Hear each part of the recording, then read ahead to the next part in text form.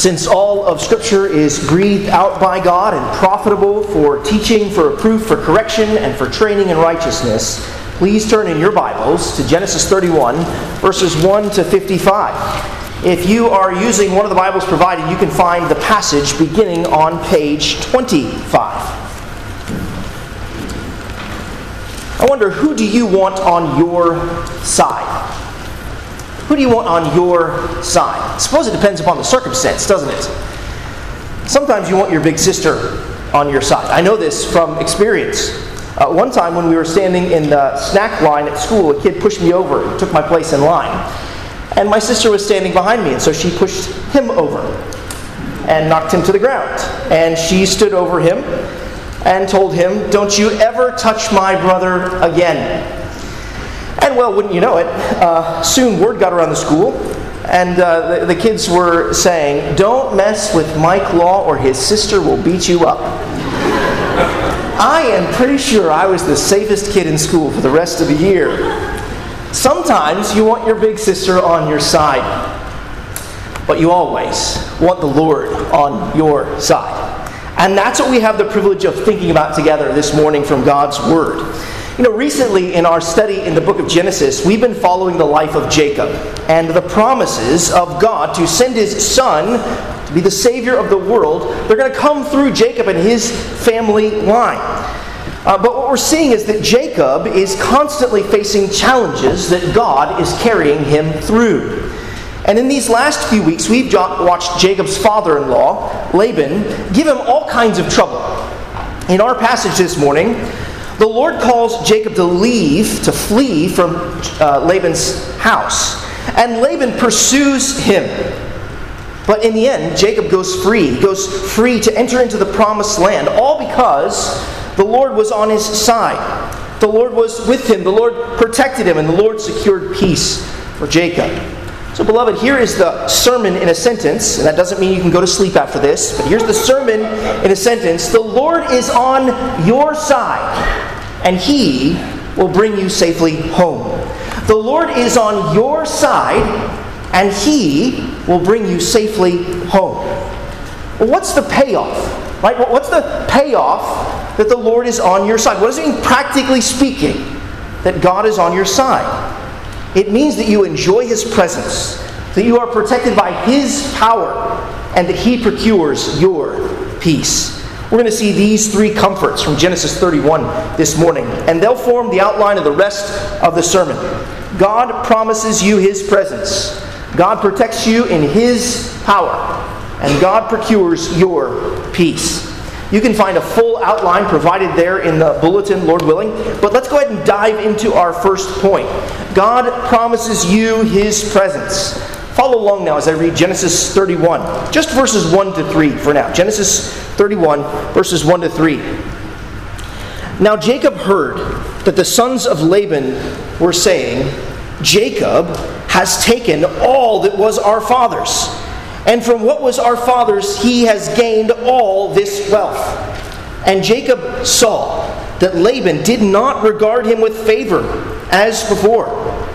Then the Lord Yahweh said to Jacob, "Return to the land of your fathers and to your kindred, and I will be with you." You see what God promises to Jacob there in verse 3? He promises His presence. He says, "I will be with you." That must have been a wonderful comfort to Jacob, especially in light of God's command for him to return to his homeland. I wonder, you think about this hostility that Jacob's facing and the journey that he's going on. You recognize the comfort that it is that God would promise to be with His people. Do you recognize that you, Christian, have that same comfort? You have been promised the presence of Christ with you on your journey home to our heavenly promised land. When Jesus commissioned His followers to go and to make disciples of all nations, He promised to be with us to the very end of the age. As we read earlier in the service, right, from Romans 8, verse 39, nothing can separate us from the love of Christ. God promised His presence with His people in the Old Testament, and He promises His presence with His people today.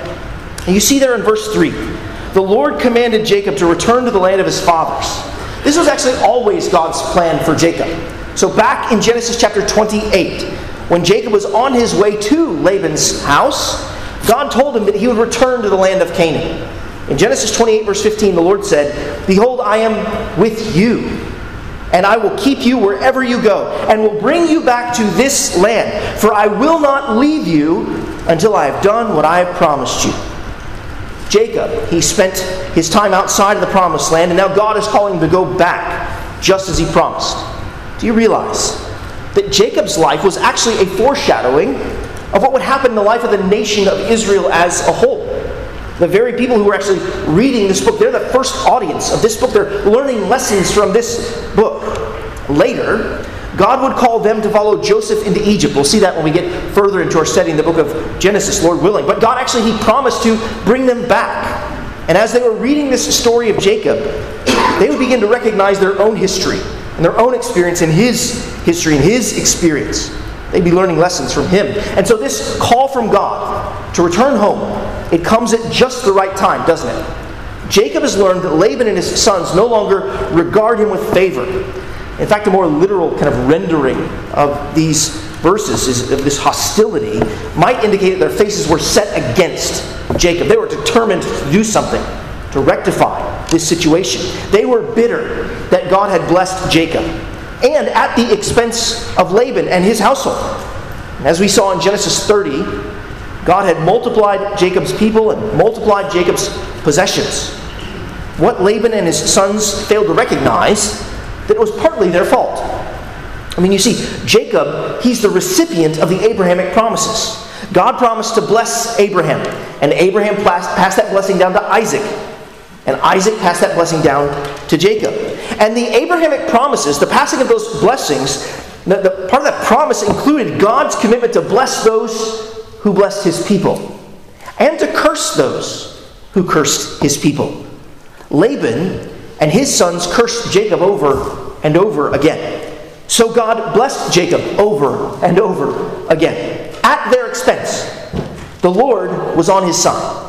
And Jacob underscores the Lord's presence and prosperity as he discusses his plan to leave with Rachel and Leah in verses 4 to 16. Read those verses now. Take a look at verses 4 to 16.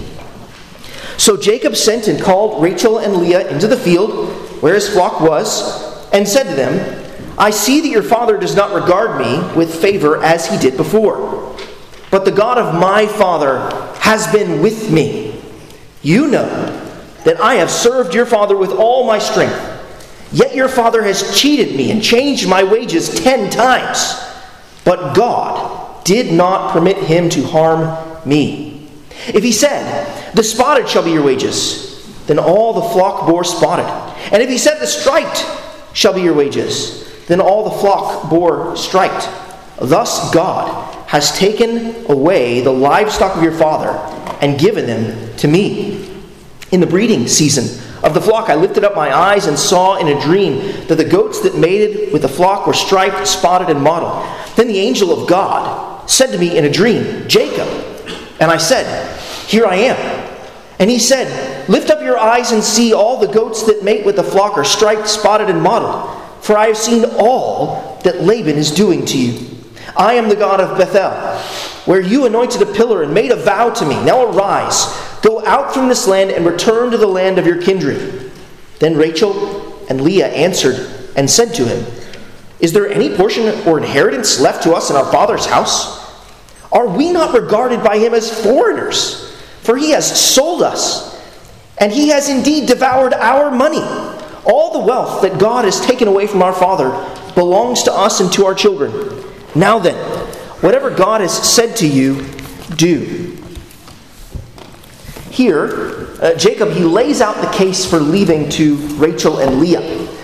As a good leader, he doesn't simply give the command, look, we're going, done, period, end of discussion.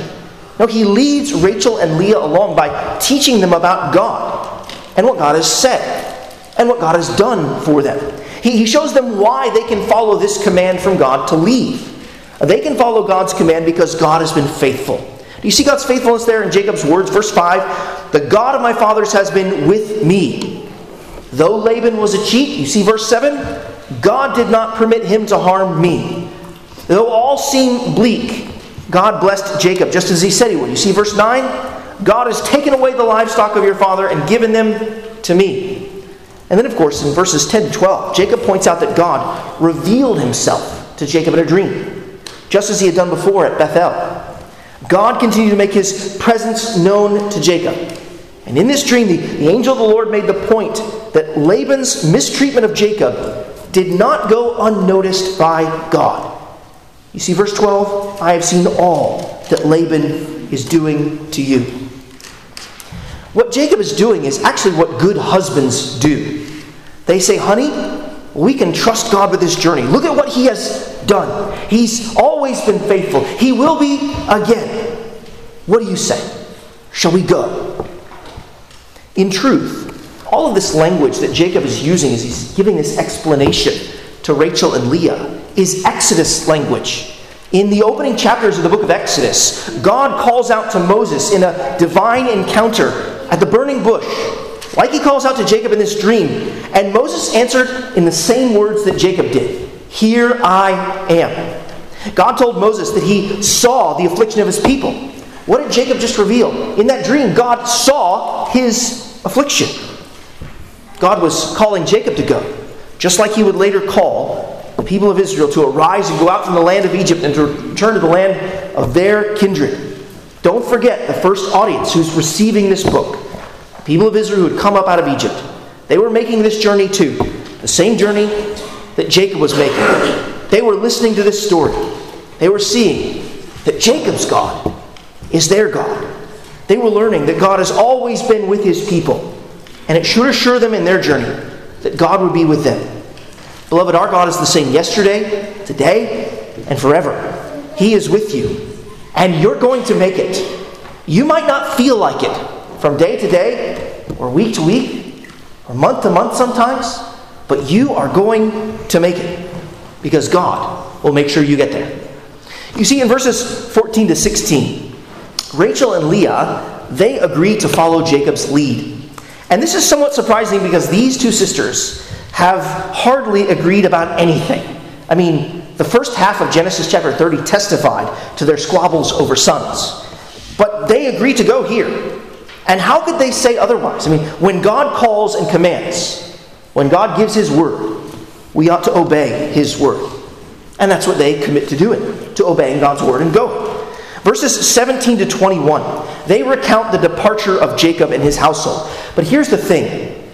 The journey is full of traps and temptations. I mean, you know this in your own experience, don't you? That your life's journey is full of traps and temptations. See if you can spot the traps and temptations for them as I read verses 17 to 21. Follow along, verses 17 to 21 there. So Jacob arose and set his sons and his wives on camels. He drove away all his livestock, all his property that he had gained, the livestock and his possessions that he acquired in Padan Aram, to go to the land of Canaan, to his father Isaac. Laban had gone to shear his sheep, and Rachel stole her father's household gods. And Jacob tricked Laban, the Aramean, by not telling him that he intended to flee. He fled with all that he had, and arose, and crossed the Euphrates, and set his face toward the hill country of Gilead. Do you see the traps and temptations? Rachel steals her father's household gods. The apple does not fall too far from the tree. I mean, she's a thief just like her father. But she's also a lot like her husband, Jacob.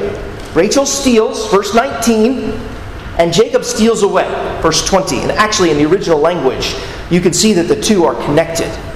Now, we don't know what motivated Rachel to steal these little idols. These were kind of little figurines. Maybe she was trusting in these false gods. Maybe she was just trying to get back at her father. Maybe, as some have suggested, whoever possessed these household gods, these little idols, they actually held the title to the estate, to the property. Whatever the case may be, Laban's sin of stealing her inheritance, that happened in verse 15, right? They devoured all of our money, they say. Laban's sin of stealing her inheritance does not justify her sin of stealing his idols. Verse 19. Notice that Jacob tricks Laban. 20 years earlier, Jacob tricked his father Isaac and fled his household. And now he tricks Laban and flees Laban's household. Jacob is trusting in his trickery instead of the God who promised his presence.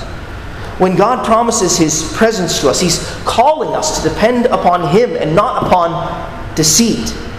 Jacob, he still has a long way to go in growing his trust in the Lord. But I wonder if you can relate. Perhaps there are sins that you still struggle with and fall back into, maybe even after 20 years of following Jesus. Remembering God's presence with us should, I think, profoundly shape and transform how we face temptation.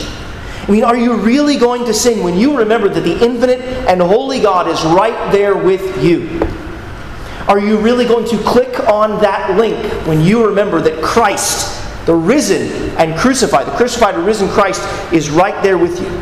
The presence of the living God with us and in us is a guard against fleshly greed and idolatry. It is a grace for those who are tempted to give in to sin.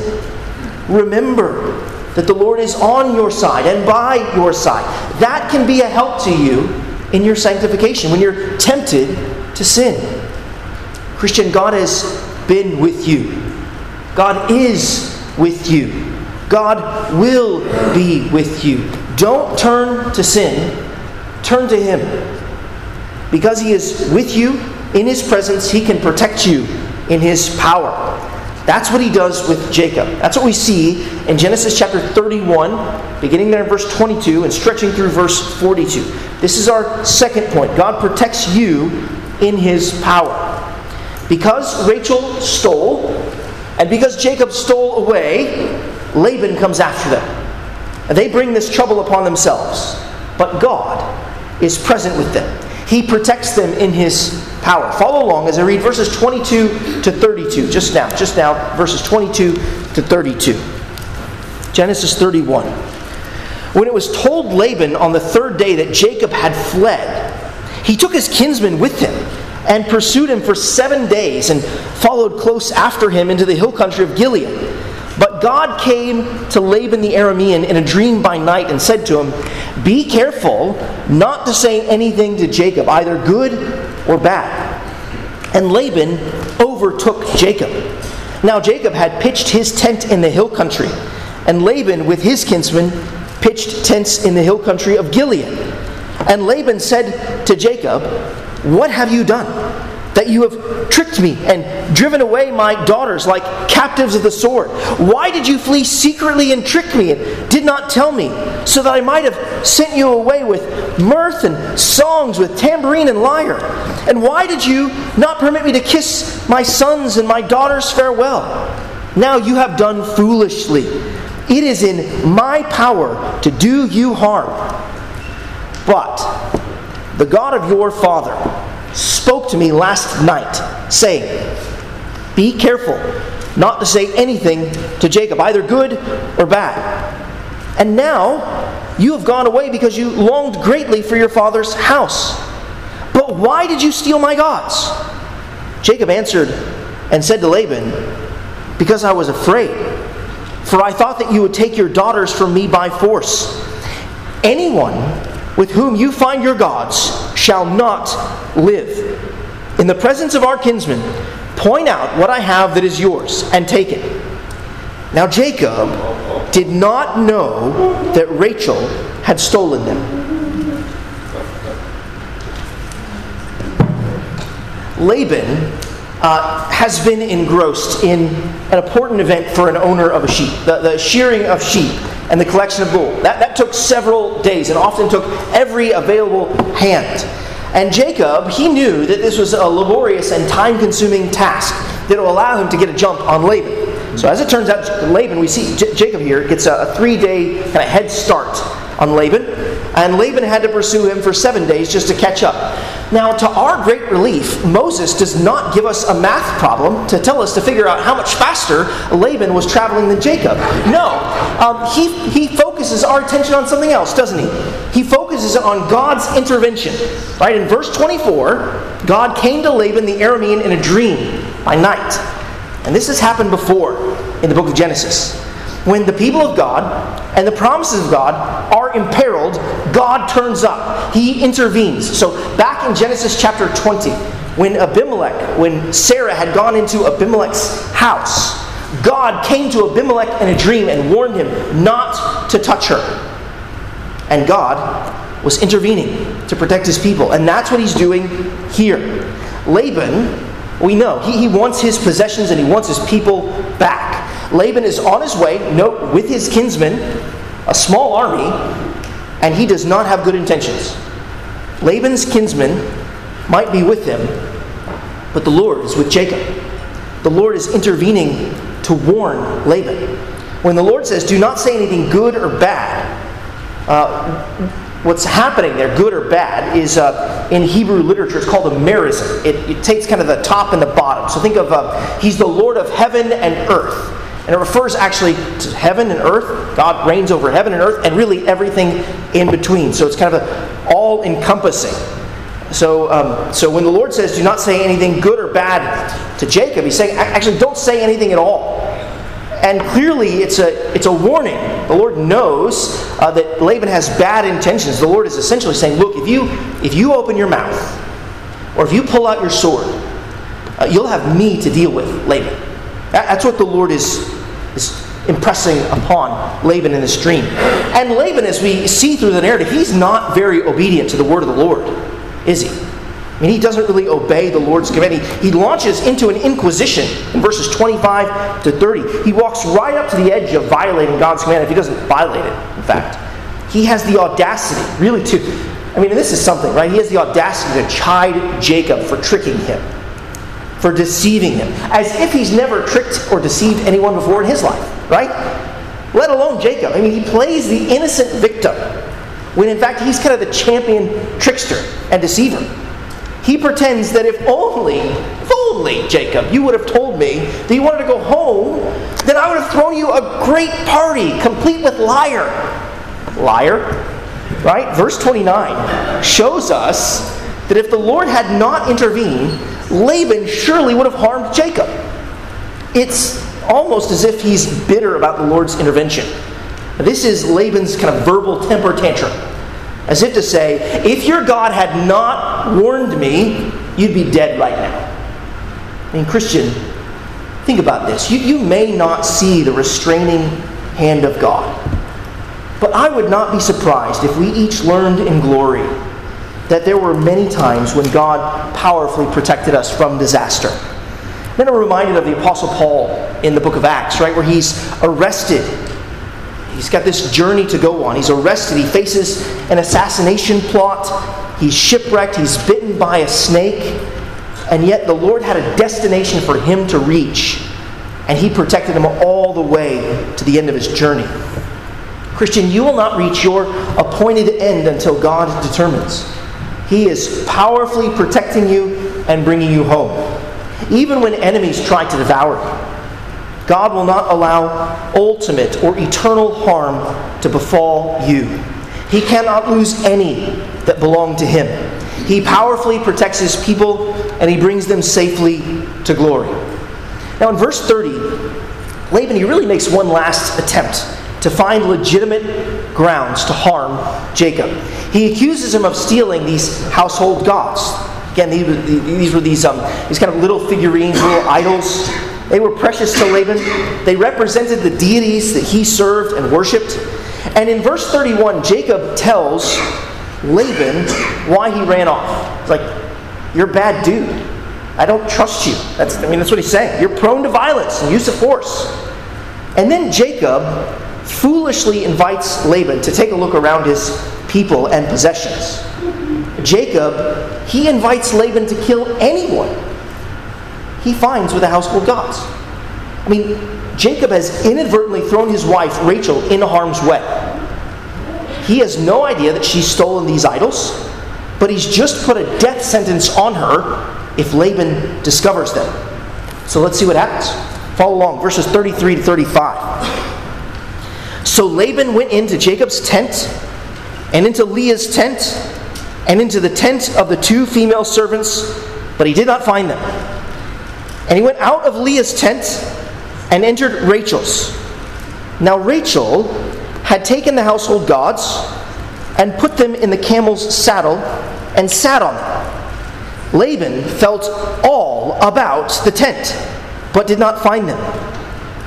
And she said to her father, "Let not my lord be angry that I cannot rise before you, for the way of women is upon me."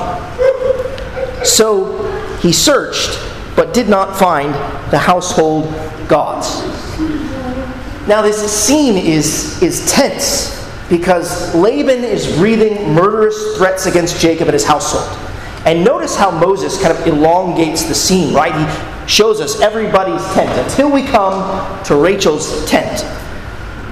Laban is clearly bound and determined to find these little figurines and put someone to death. Laban wants his pound of flesh. And many of you laughed as we were reading this scene, and rightly so. It's a comical scene because Laban's household gods are mistreated and defiled. And here's a lesson that Laban doesn't get, but that the people of Israel must get, and that you, Christian, must get. If somebody can walk off with your household gods, then they're not that great. You get that, right? If somebody can stuff them in a saddle and sit on them, then they're not that strong. If those idols can't speak and say, "Here we are, Laban," then they're impotent. In other words, if your household gods have no power, no personhood, and no ability to protect themselves, then why do you think they can protect you? I mean, do you see the lesson that Moses is teaching the people of Israel here? A people who are later going to be very, very prone to idolatry. He has shown that God makes promises and that God exercises His power to protect His people while exposing the folly of idols. Moses is saying to Israel, your God is greater than the gods of the nations. You don't need them on your side. You have the Lord on your side. And Christian, you need to recognize that about idols in our worlds today. And there are things that the world worships today. Your God is greater than the gods of this world, the gods of sex and money and property and power and intelligence and science and politics and praise and affirmation of men and safety and security. They've all been made into gods and idols by this world. And you don't need them on your side. You need the Lord on your side.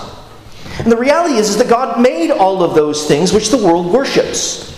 They are good things when used and received as the Lord intended. But they're also things that can be turned into idols and worshipped, used, and received outside of God's good design. They're all idols that this world worships. But hear the word of your Lord from 1 John chapter 5, verse 21. Little children, keep yourselves from idols. It was the French reformer who rightly said that the human heart is an idol factory. You can make an idol of almost anything. You are tempted to worship created things rather than the Creator. See the utter foolishness of idolatry. The utter foolishness of Laban. The one true and living God revealed himself to Laban, speaking to him in a dream, revealing his power, revealing his personhood, revealing his protection of Jacob. And Laban still refuses. He refuses to abandon his gods, who have no power, who have no personhood, and no ability to protect themselves, let alone Laban. Laban should have come on the side of Jacob and said, Jacob, you have a mighty God, and I want to serve him. Would you tell me about him? But Laban remained committed to his idols. Don't be a fool. Do not fall for the folly of idolatry. Idols are dumb, and they make you dumb. Laban's search, it turns up empty. And now Jacob shifts from defense to offense. Read Jacob's rebuke there, verses 36 to 42. Then Jacob became angry and berated Laban. Jacob said to Laban, "What is my offense? What is my sin that you have hotly pursued me? For you have felt through all my goods. What have you found of all your household goods? Set it here before my kinsmen and your kinsmen, that they may decide between us two. These 20 years I have been with you. Your ewes and your female goats have not miscarried, and I have not eaten the rams of your flocks. What was torn by wild beasts, I did not bring to you. I bore the loss of it myself. From my hand you required it, whether stolen by day or stolen by night. There I was. By day the heat consumed me, and the cold by night, and my sleep fled from before my eyes. These 20 years I have been in your house. I served you 14 years for your 2 daughters, and 6 years for your flock, and you have changed my wages 10 times. If the God of my father, the God of Abraham, and the fear of Isaac had not been on my side, surely now you would have sent me away empty-handed. God saw my affliction and the labor of my hands, and rebuked you last night. Now Jacob, he's pretty hot, right? He is indignant. He runs through the history of his faithful service. He underscores the hardship he faced in Laban's household. He faced the heat and the cold. He faced the uncharitable conditions of bearing the financial burden when beasts tore into the flock. He faced the critical micromanagement and accounting of Laban. It was not a blessing to work for Laban. It was a burden. And still, Jacob was a blessing to Laban. Right? The ewes and the goats, they did not miscarry. And Jacob never ate of the rams of Laban's flock. Jacob was a faithful servant. And Laban was an onerous, enslaving boss. Jacob is sure to get his point across that he has served his time. It's like, no, we're done here. I've served my time. He mentions the length of his service 3 times. Twice he mentions that he served Laban for 20 years, verses 38 to 41. And then he tabulates it for him one last time there at the end of verse 41. But really, what's the conclusion of it all? Did you see it there in verse 42? Read it again.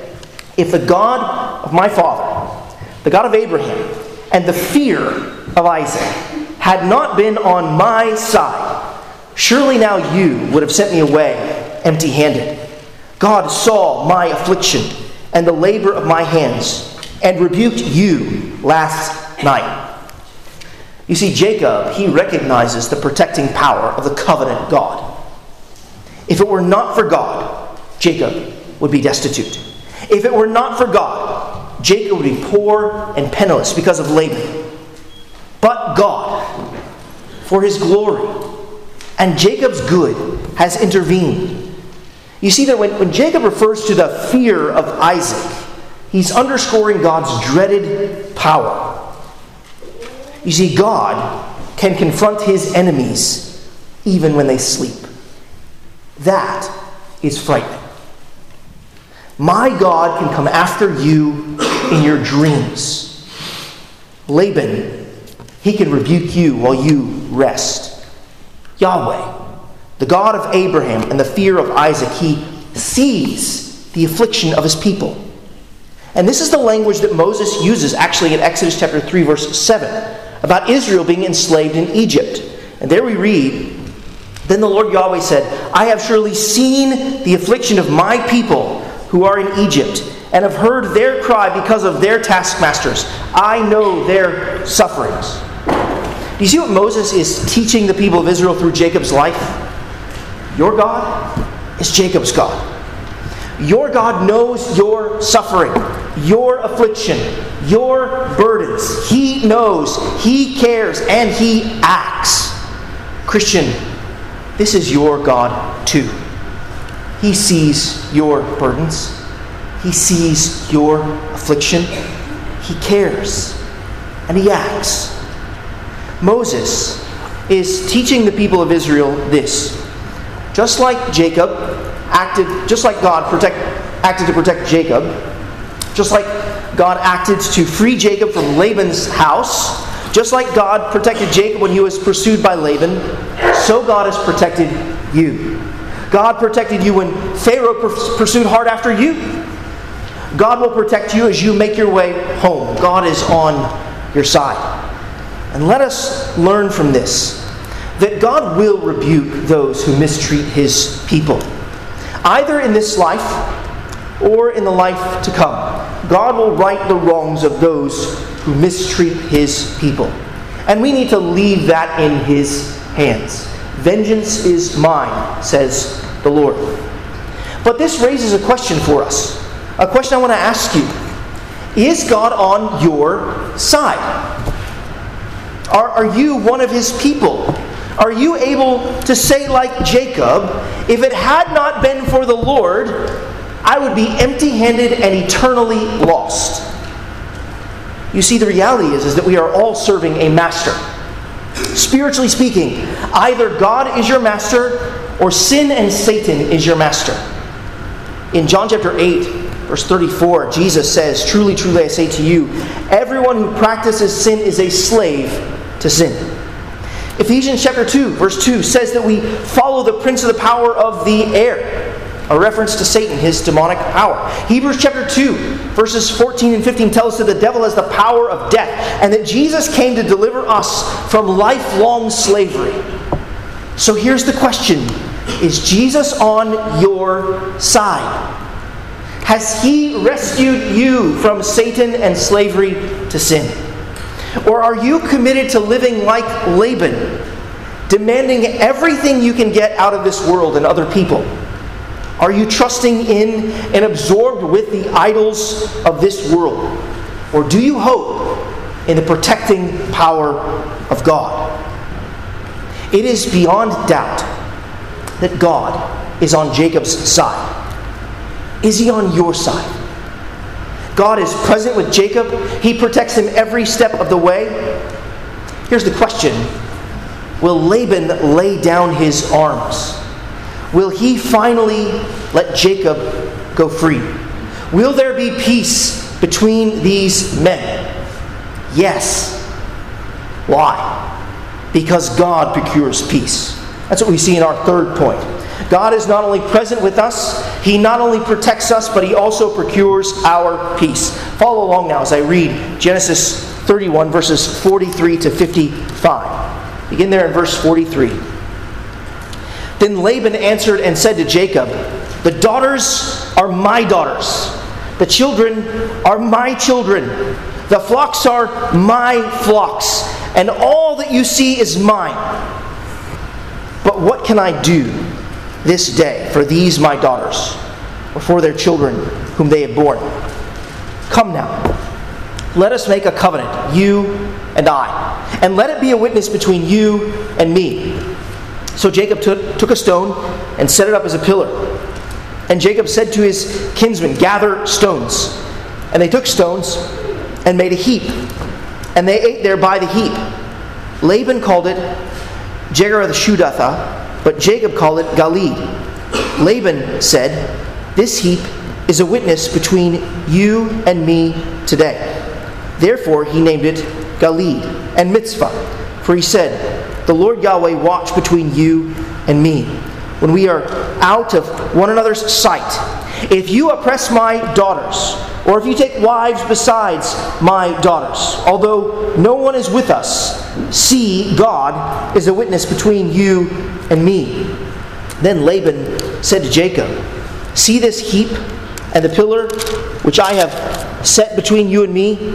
This heap is a witness, and the pillar is a witness, that I will not pass over this heap to you, and you will not pass over this heap and this pillar to me to do harm. The God of Abraham and the God of Nahor, the God of their father, judge between us." So Jacob swore by the fear of his father Isaac. And Jacob offered a sacrifice in the hill country and called his kinsmen to eat bread. They ate bread and spent the night in the hill country. Early in the morning, Laban arose and kissed his grandchildren and his daughters and blessed them. Then Laban departed and returned home. Well, these verses, they chronicle for us how Laban finally relinquishes his claim upon Jacob and his household. And they also tell us how the Lord secures peace between the parties. Jacob has just made an indignant speech to Laban. And Uncle Laban finally says uncle there in verses 43 to 44. but not without telling Jacob what he really thinks, right? Notice his language. My daughters, my children, my flocks, it's all mine. He wants it lodged in Jacob's mind that it really belongs to him, all of it. Maybe he thinks that such pressure would lead Jacob to give it up. Laban's attitude is common in our day today. Right? Perhaps you're old enough, that means you're my generation or older, perhaps you're old enough to have seen the bumper stickers that said, "He who dies with the most toys wins." And then a few years later, a different set of bumper stickers came out that said, "He who dies with the most toys still dies." You see, the people of this world think that they own the possessions of the world, but they never do. God owns it all, and He distributes it as He sees fit. God simply calls us to be faithful stewards. He has distributed the bounty and blessing to Jacob, not Laban. But Laban had a difficult time letting go and accepting God's providence. And in the end, Laban kind of throws up his hands and says, "But what can I do? Like I can't really do anything. I recognize that." He can't really do anything except to bless the one whom God has blessed, to join the side of him who has the Lord on his side. That's what Laban should have done. Now we need to understand that when Laban asks to cut a covenant with Jacob there in verse 44, that he's not doing so out of joyful acceptance of God's providence. The covenant is a non-aggression pact. The covenant is a peace treaty. But it's one of the least peaceful peace treaties I think the world has ever seen. I mean, the idea of there being a witness between Jacob and Laban means that they're going to call somebody to judge between them. They're going to call someone to punish them should either of them violate the terms of the covenant. You see, covenants include parties. They involve punishments and are often made in a particular place. That's part of the purpose of the pile of stones there, to mark the place where the covenant was formed. The stones also establish a boundary marker, right? Both men, they name the place. Jacob uses the Hebrew, Laban uses Aramean, and the names actually mean the same thing. They mean witness heap, referring to that pile of stones there. Covenants involve parties, they're made at places, they threaten punishments, and they include promises. What are the promises of this covenant? Well, in verses 49 to 51, we learn that Jacob, he's not to harm Laban's daughters or take any more wives alongside his daughters. There's part of me that appreciates what Laban says to Jacob. If you harm my daughter, I'm coming after you. I kind of think that every father who's kind of handing his daughter over might want to say that. At least I kind of do at some point. He, though, recognized that Laban's saying, if you harm my daughters or take any more wives alongside his daughters, he already has 3 too many, if you ask the Lord.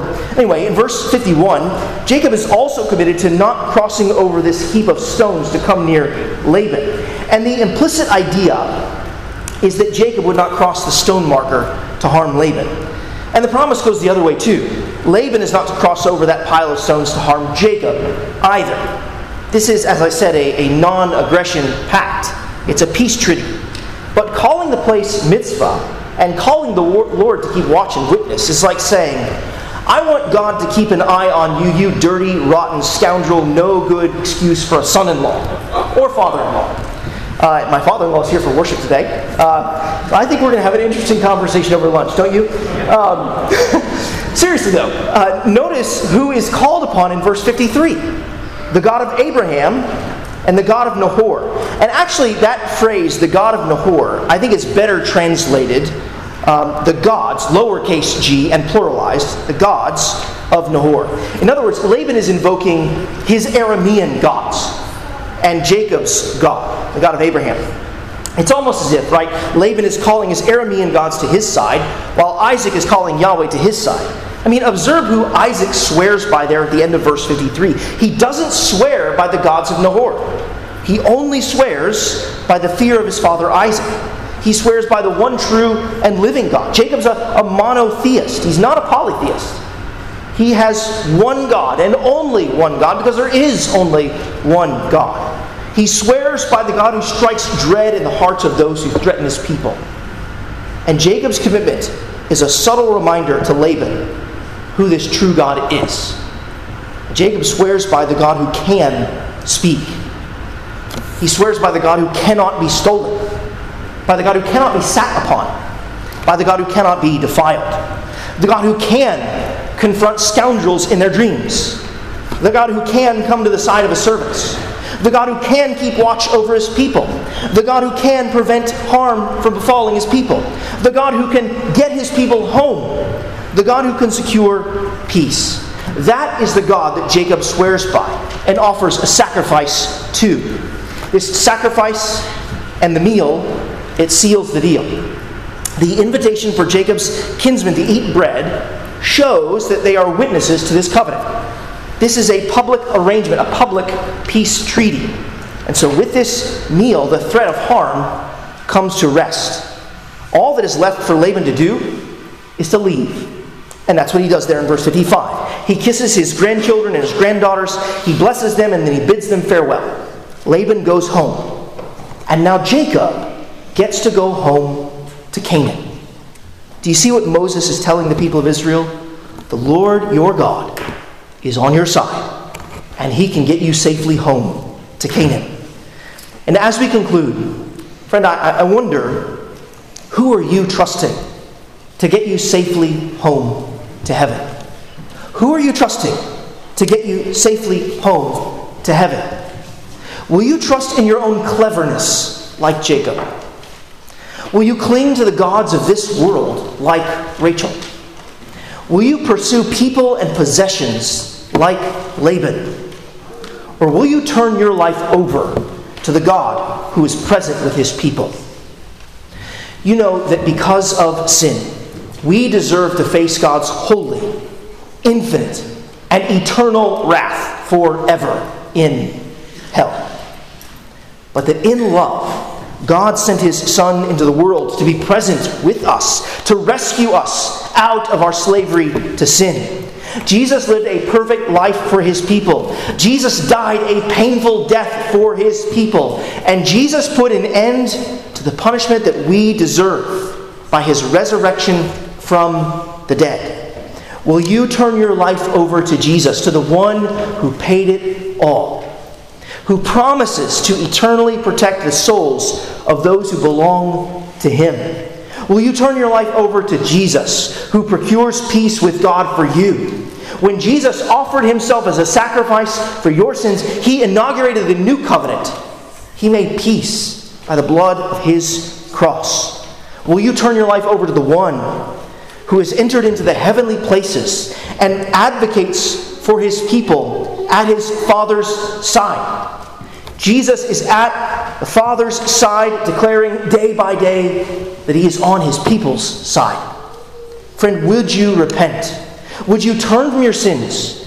Or would you place your faith in Jesus? If this is your heart's desire, come and speak with me at the door after the service. I'd love to talk to you more about this good news. Talk with the friend or the family member that you came here with today. Entrust yourself to Jesus. And dear Christian, as you make your way home to that heavenly promised land, remember that the Lord Jesus is near. Jesus is with you and will be with you to the end. Remember that Jesus will protect your soul until you rest in his house.